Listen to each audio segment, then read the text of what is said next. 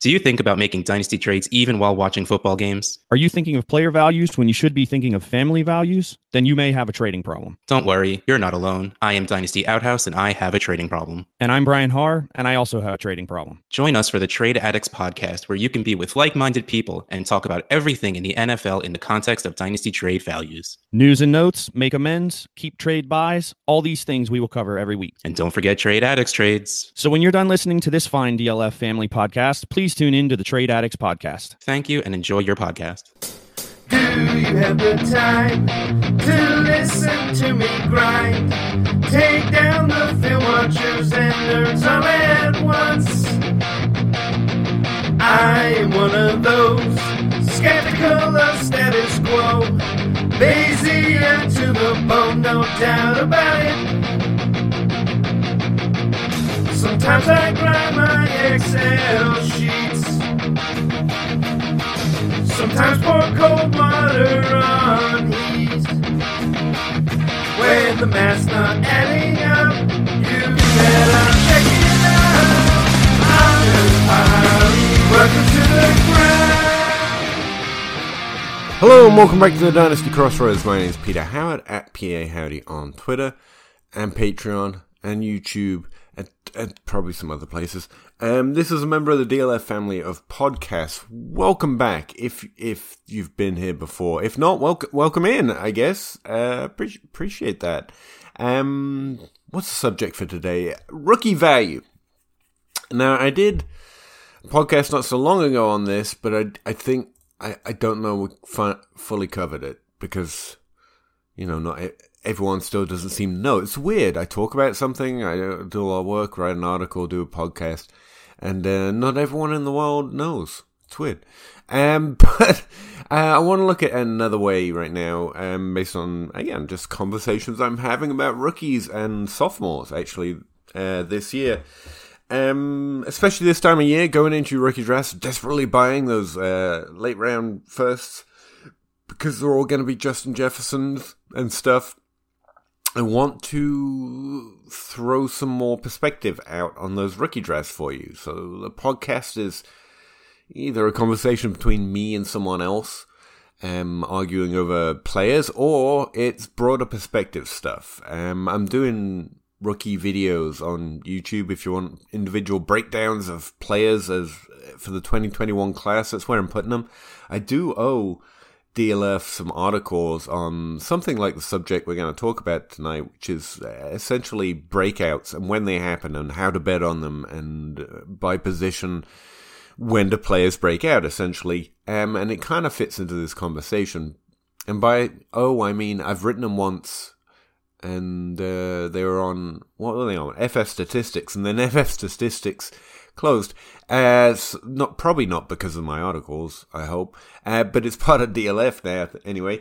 And so I want to rewrite them, re-up them, because I've actually found some more interesting information. Now, if you are at all aware of me around N'Keal Harry's first off season, I kept talking about this 10% target share number.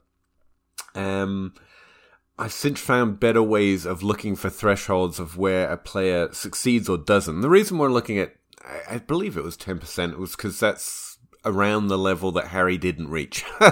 He was slightly under that. Sorry, I was just thinking Harry's an interesting conversation in terms of value right now. But we're not on third years right now. We're on second years, sophomores.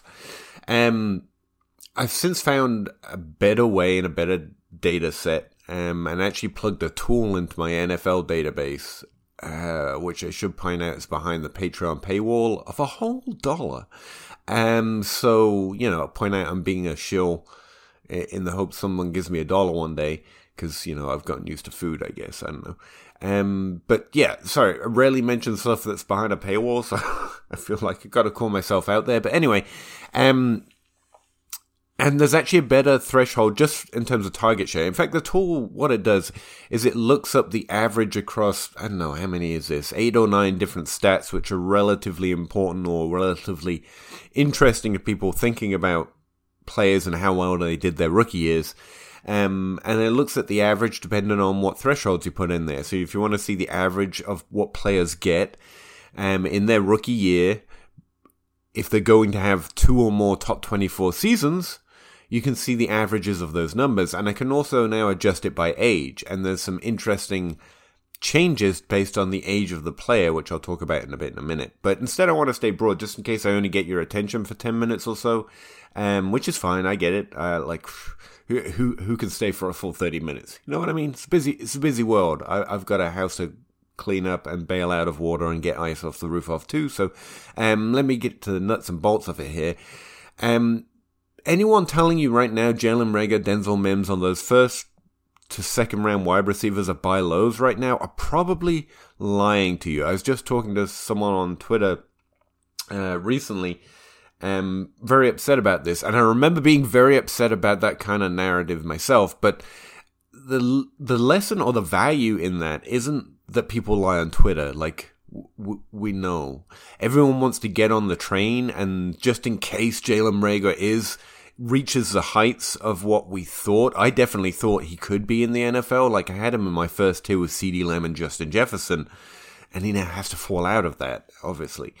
So I'm a big fan. I'm not trying to sidestep that, but anyone who wants to sidestep that and wants to get on the Jalen Reagor train, maybe for the first time, will say something like Jalen Reagor is a buy low, because there's no way of calling them to task for that.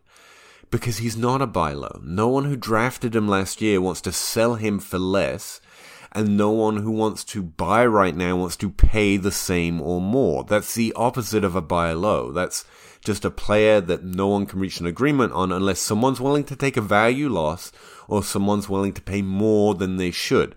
And notice my wording there, despite being a Jalen Reagor stan last year, we shouldn't be expecting to get more or the same back for him now, because all that's happened is a bad rookie season and an extra year of age, neither of which are a good thing in terms of dynasty value. So the question becomes, how do you measure what a bad rookie season is, right? Well, you can look at any stat you want. I'm looking at 9, but target share is the one I'm going to push just for a simple frame of reference, right?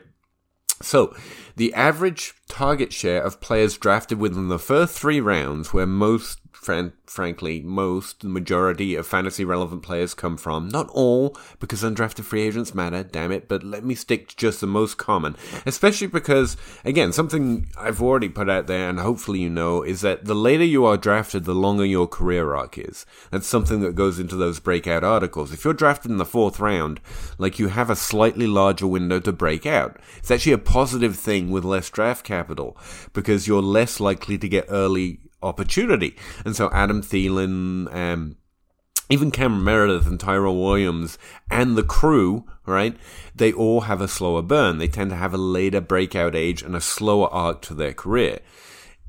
Interestingly, something new that I found is even within the first 3 rounds, if you start out your NFL career at an older age, again, we're shrinking our sample size down a little bit here, so buyer beware, but you also seem to have a slower career arc. Now, on average at wide receiver, the most common breakout year is year 2. This is something that I put out when I wrote those articles. I think it was 2 years ago, and it was something of, it had been found before, but some people that were following me hadn't read those earlier articles, and I was just checking, and it seems to still be true, no matter what date range I look at, that the second year is the most often. I think the 3rd year breakout narrative got so high that a lot of people were misled thinking that's the most likely or the most common and the thing that happens the most often. I think I have YouTube videos literally on the most common breakout, but anyway, that's neither here nor there. That actually the second year is the most likely. So going into 2021, Denzel Mims, Jalen Reagor, Jerry Jeudy, Henry Ruggs, Brandon Ayuk, T. Higgins, Laviska Shenault, even my erstwhile Brian Edwards, like all those guys, this 2021 season is the most common breakout year. This is the year where if they're going to do it, they're probably going to do it now, right?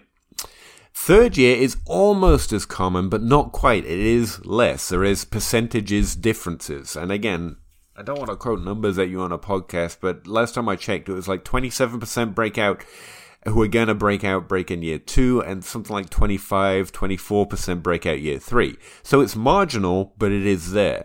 Now, the third-year breakout narrative, I think, became such a large conversation, essentially because that's the last year that there is at all any kind of significant likelihood that you're going to break out. Now, going back to the draft capital stuff, what I found is that if you have later draft capital, those players that are breaking out after the third year are more likely to have absolutely no or very little draft capital. That's 4th round to undrafted free agents.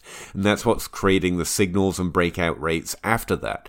First round players who don't break out the first 3 years, Devontae Parker, that's it. There's also Kenny Britt, who had like an 800-yard season in year 8, which used to be the evidence that it could happen, but now we have Corey Davis, who didn't quite hit the top 24, I'll admit, but did have a great season in 2020 as a first-round player after year 3, and also Devontae Parker, who did have a top 24 season in year 4 after year 3 as a first-round player, but you can already tell it doesn't happen a lot. The more draft capital you have, the more those breakout years of year 2 and year 3 are actually relevant to you. If you have lesser draft capital, and Adam Thielen fit in that curve, to be fair, and he's the best recent example of an undrafted free agent breakout, but like T.Y. Hilton, Stephon Diggs, they have slower burns. Stephon Diggs also hit that age curve. But that's where good seasons are coming from, essentially, after that third year. And that's why I say they have a slower arc, and that's what I was talking about in those articles. But I can now add to that, if you're a player drafted with draft capital in the first 3 rounds, and you start your career at age 23, I know, late breakouts, or late declares, as they're called these days, as college prospects aren't the thing, but the older you are, the more likely you are to have a slower burn. Or to put it another way, if you start your rookie season at age 22 or 23, you're more likely to be a third-year breakout than if you start your career at age 21. Not always, because these are averages and there are fallacies involved in there, but that should be our general understanding of how breakouts happen. The lower the draft capital you have, the longer you have to break out. The older you start, the more likely you are to be a third-year breakout instead of a second-year breakout. Now, in the context of an individual player, we need something better than that, because understanding the general pattern of breakouts is a good basis, but what does that mean for Henry Ruggs or Brandon Ayuk or T. Higgins? Nothing, essentially, because we take individual context in to evaluating a player's likelihood and whether we should buy or sell or hold or whatever that player. And also, to the point of Jalen Reagor is a sell, anyone saying that is just, or buy is just a shill. As far as I'm aware, they are either they haven't considered this, they haven't done the research, or they haven't tried to make trades before, or they're lying because they just want to be on the Jalen Reagor train, or they're willing to overpay, which is bad dynasty process. Always, well, not always, but yeah, it's not really the advice you give people. Make sure you overpay for something that's a worse bet now. You know? I don't know. Anyway. So, how to do this? Well, that's where I go back to my 9 or 8 stats here. Don't I sound fancy? But let's just stick with target share, okay? What's the average target share for a player drafted in the first 3 rounds who go on eventually, at some point, to have 2 top 24 seasons or more?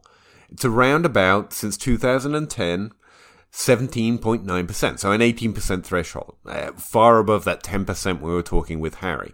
Now, does that mean if you don't get 19% or whatever it was, 18% target share, then you can't break out? No!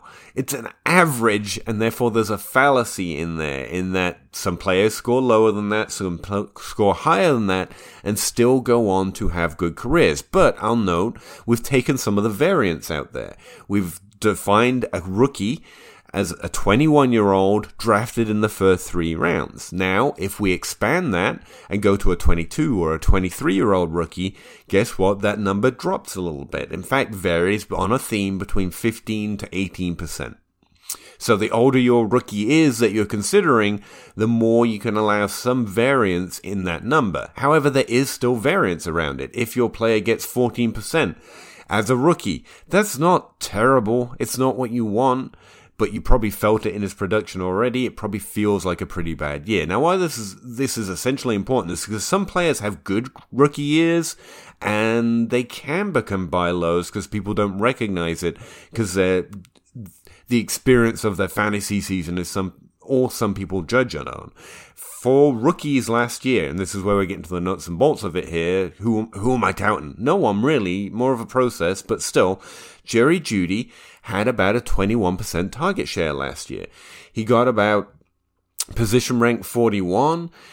He was slightly inefficient on it on a fantasy points per game perspective, but his expected points were right about in line with players that start at age 21, which Jerry Jeudy did, drafted in the first 3 rounds, which Jerry Jeudy obviously definitely was.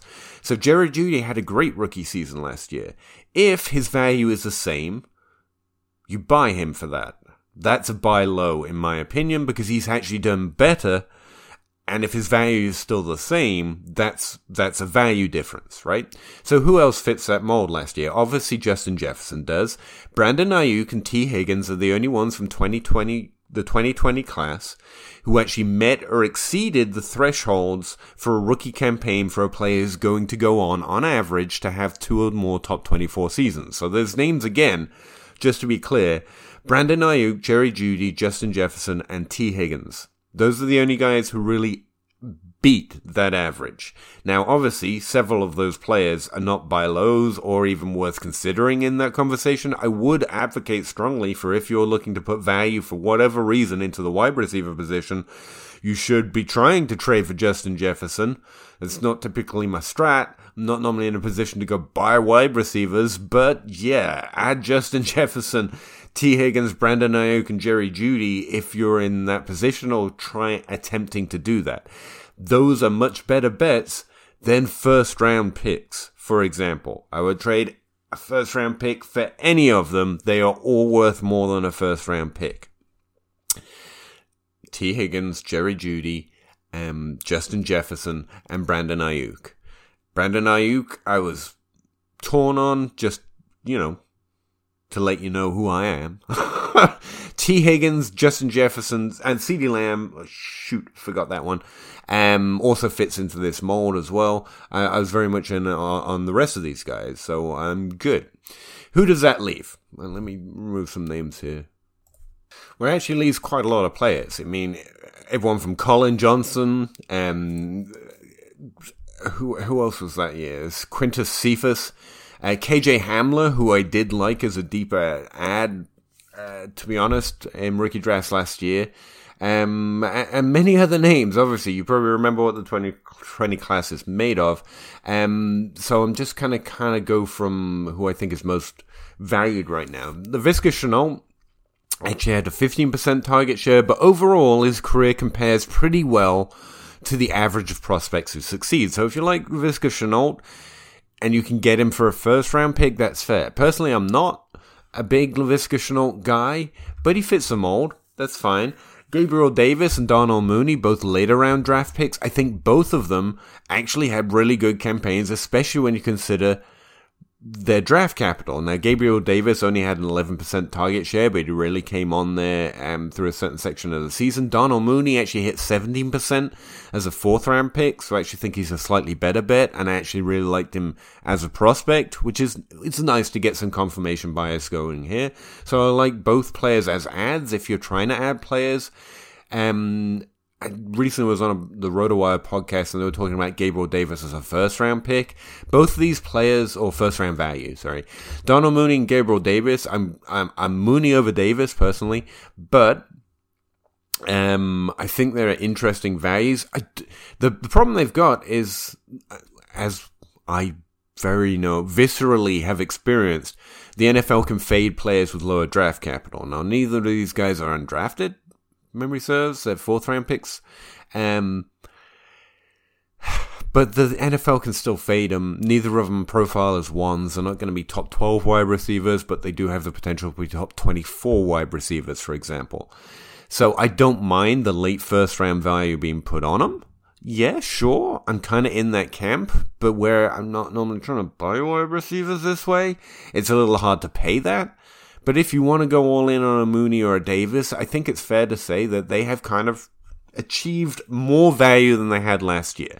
So I can say that for sure. If they were second-round picks for you last year, they should be first-round picks, I guess, or late first-round picks. If we're getting them the third or the second, then we bump them up one round. Because they do more than what we typically see most wide receivers do in their rookie year from any draft capital. And so that's fair. But, just to point out that even as an undrafted and later round draft capital guy, I do have to respect that draft capital sometimes becomes a hindrance, in my opinion. Who else? Denzel Mims is the only other guy I think was considered late first round value last year, outside of Jalen Reagor, who I already briefly mentioned. You could make an argument that he hit the threshold. He actually had a 19% target share. He kind of sucked with it. It was like minus 1.1 fantasy points over expected, so he was negative 1 fantasy point per game.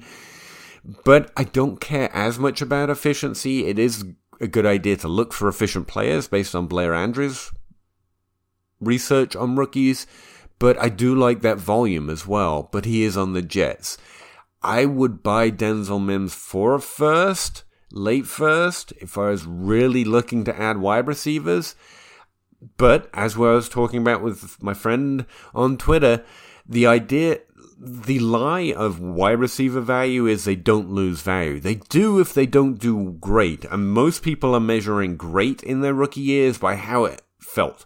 So Denzel Mims' season might have felt bad, but I don't think it felt bad enough to see people trading him for seconds. But I would definitely trade a second for Denzel Mims. First, I'm starting to teeter, but I think it's fair because he was a late first round value last year as well. Next guy, Henry Ruggs, first wide receiver drafted in the NFL draft last year, don't you know? No, he had a 10% target share, and across all these other stats as well, he looks low, which, again, nice to get some confirmation bias, and I think everyone was kind of lower on Ruggs than the NFL was, but that's not to say he's not a good player or doesn't have a skill set that is valued there. We're talking specifically in terms of fantasy value. Henry Ruggs is going to be fine in the NFL, I think. But the upside for fantasy is kind of showing through here. He should be worth, in my opinion, less than a first at this point because he's done less than what players do if they're going to go on to have significant, fantasy careers at least. Bryan Edwards, another guy I liked in the second round. I think he was a second round pick, but some people were hyping him up as a late first last year. And I was a big Bryan Edwards fan. I didn't want to pay that, and I definitely don't want to pay that now. I think he's in the late second conversation, maybe third round pick, and that's where I would buy him at. But I don't think anyone who drafted him last year is going to sell him for that. So he's not a buy low. I'm just trying to give you an idea of where I think their value should be, and if it's different in your league, then you'll know how to exploit it to go buy them or sell them or whatever it happens to be. So that's Ruggs. Reagor is the last one I'm going to mention, I guess. Again, I've mentioned him a lot. He got a 14% target share last year. He is pretty close to the averages, but below all of them is what I'm going to tell you. He had a bad rookie season. I'm still on Team Reagor, obviously, because I'm a ride or die draft picker. I would pay, despite the Twitter conversation I just had, a late first if I was buying wide receivers with my late firsts or my first round picks in general. But you have to do it thinking, knowing, and accepting it's now less likely that he breaks out in the NFL. And you're doing it purely based on his rookie profile because his rookie year in the NFL sucked. This is where we were on N'Keal Harry last offseason when I said I would not buy. And I'm saying I would buy Reagor, but it's in the same way I would buy Harry. If I can get him cheaper, I want to add Reagor. I wanted to add Harry. But again, the lie of wide receiver value is that they maintain value. They really don't, and they really shouldn't if they don't have good rookie careers. The only times that wide receivers in their sophomore seasons are buy lows is when people don't appreciate a good rookie season. And the only one great example I have of that is Tyler Boyd. I vividly remember everyone thinking he did bad his rookie year and him actually having a good rookie year compared to the average. Yeah, he had about a 15% target share, but he was over 700 yards. So, right on that line, much like Jalen Reagor, right? Actually, I remembered his rookie season being better than that. Oh, that's why, because he was drafted at age 22. So there's a lower average for players drafted at a slightly higher age. Jalen Reagor is a 21-year-old, which is why it's a little more disappointing. All right, those are my values on wide receivers from last year. At least a high-end talent there. Someone I would like to throw out, because I was recently rethinking about him. If you want to buy a Mooney or Donald Mooney, I think a cheaper alternative, especially given the Wentz trade recently, would be Zach Pascal. He's got no draft capital. He's an undrafted free agent. He's had 2 years with 600 yards. He's actually having a good career arc compared to his draft capital. Now, still, I think he'll be going to his 4th or 5th year in 2021. That's late for a breakout, as we already spoke about, but he does have less draft capital. I think the team's very smart. They seem to have very good management over there right now, or at least over the last few years. I've heard news on what used to be Roto World and is now, something else. God, I hate when things change, don't you? Anyway, that they want to keep Zach Pascal. There's been no contract offered or anything, but I think he's going to stay on the team. I think he's going to be decent. I see him as a player with a similar range of outcomes to Mooney or Gabriel Davis, and you should never have to pay more than a second-round pick, where Davis and Mooney could cost you more than a second-round pick. But I think his range of outcomes is relatively similar. I think he's had a good career arc, and he's the only wide receiver outside of T.Y. Hilton currently with a good career arc relative to draft capital. Now, I know it's unfair to judge Paris Campbell and Michael Pittman so far on their NFL stats because they've been injured, but those injuries are all wrapped up in the average, right? Players who have lower stats were likely injured, and they have a lower chance of breaking out because of it. I know that sucks when you get all math on it, because, it's cold and hard and calculated, but so, frankly, is the NFL.